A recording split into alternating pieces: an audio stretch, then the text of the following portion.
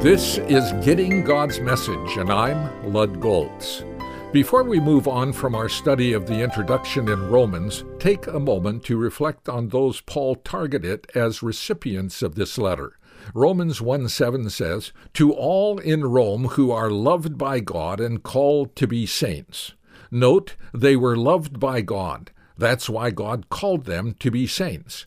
When they turned to God and accepted the gospel by faith, they began a life of obedience and were so changed by their conversion that their faith was being reported all over the world.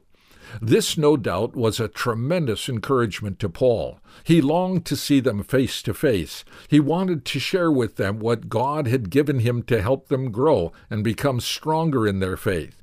He also wanted to be encouraged by their faith. This mutual encouragement was what to Paul would be the outcome of getting together. That's why he longed to finally get together. But many things kept him preoccupied, so he wasn't free to go to Rome. Finally, it looked like he might soon be free to do so. To prepare for such a meeting and possibly minister to them, if for some reason a visit would again be delayed, he wrote this epistle. He wanted them to grasp something of his passion, his understanding of the gospel, and his mission. He wanted to connect with them, firm up the bond they had in Christ, and partner with them in the grand task of reaching the lost world with the gospel of Jesus Christ.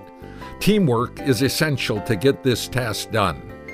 Do you see yourself as a part of a team working together to further God's kingdom?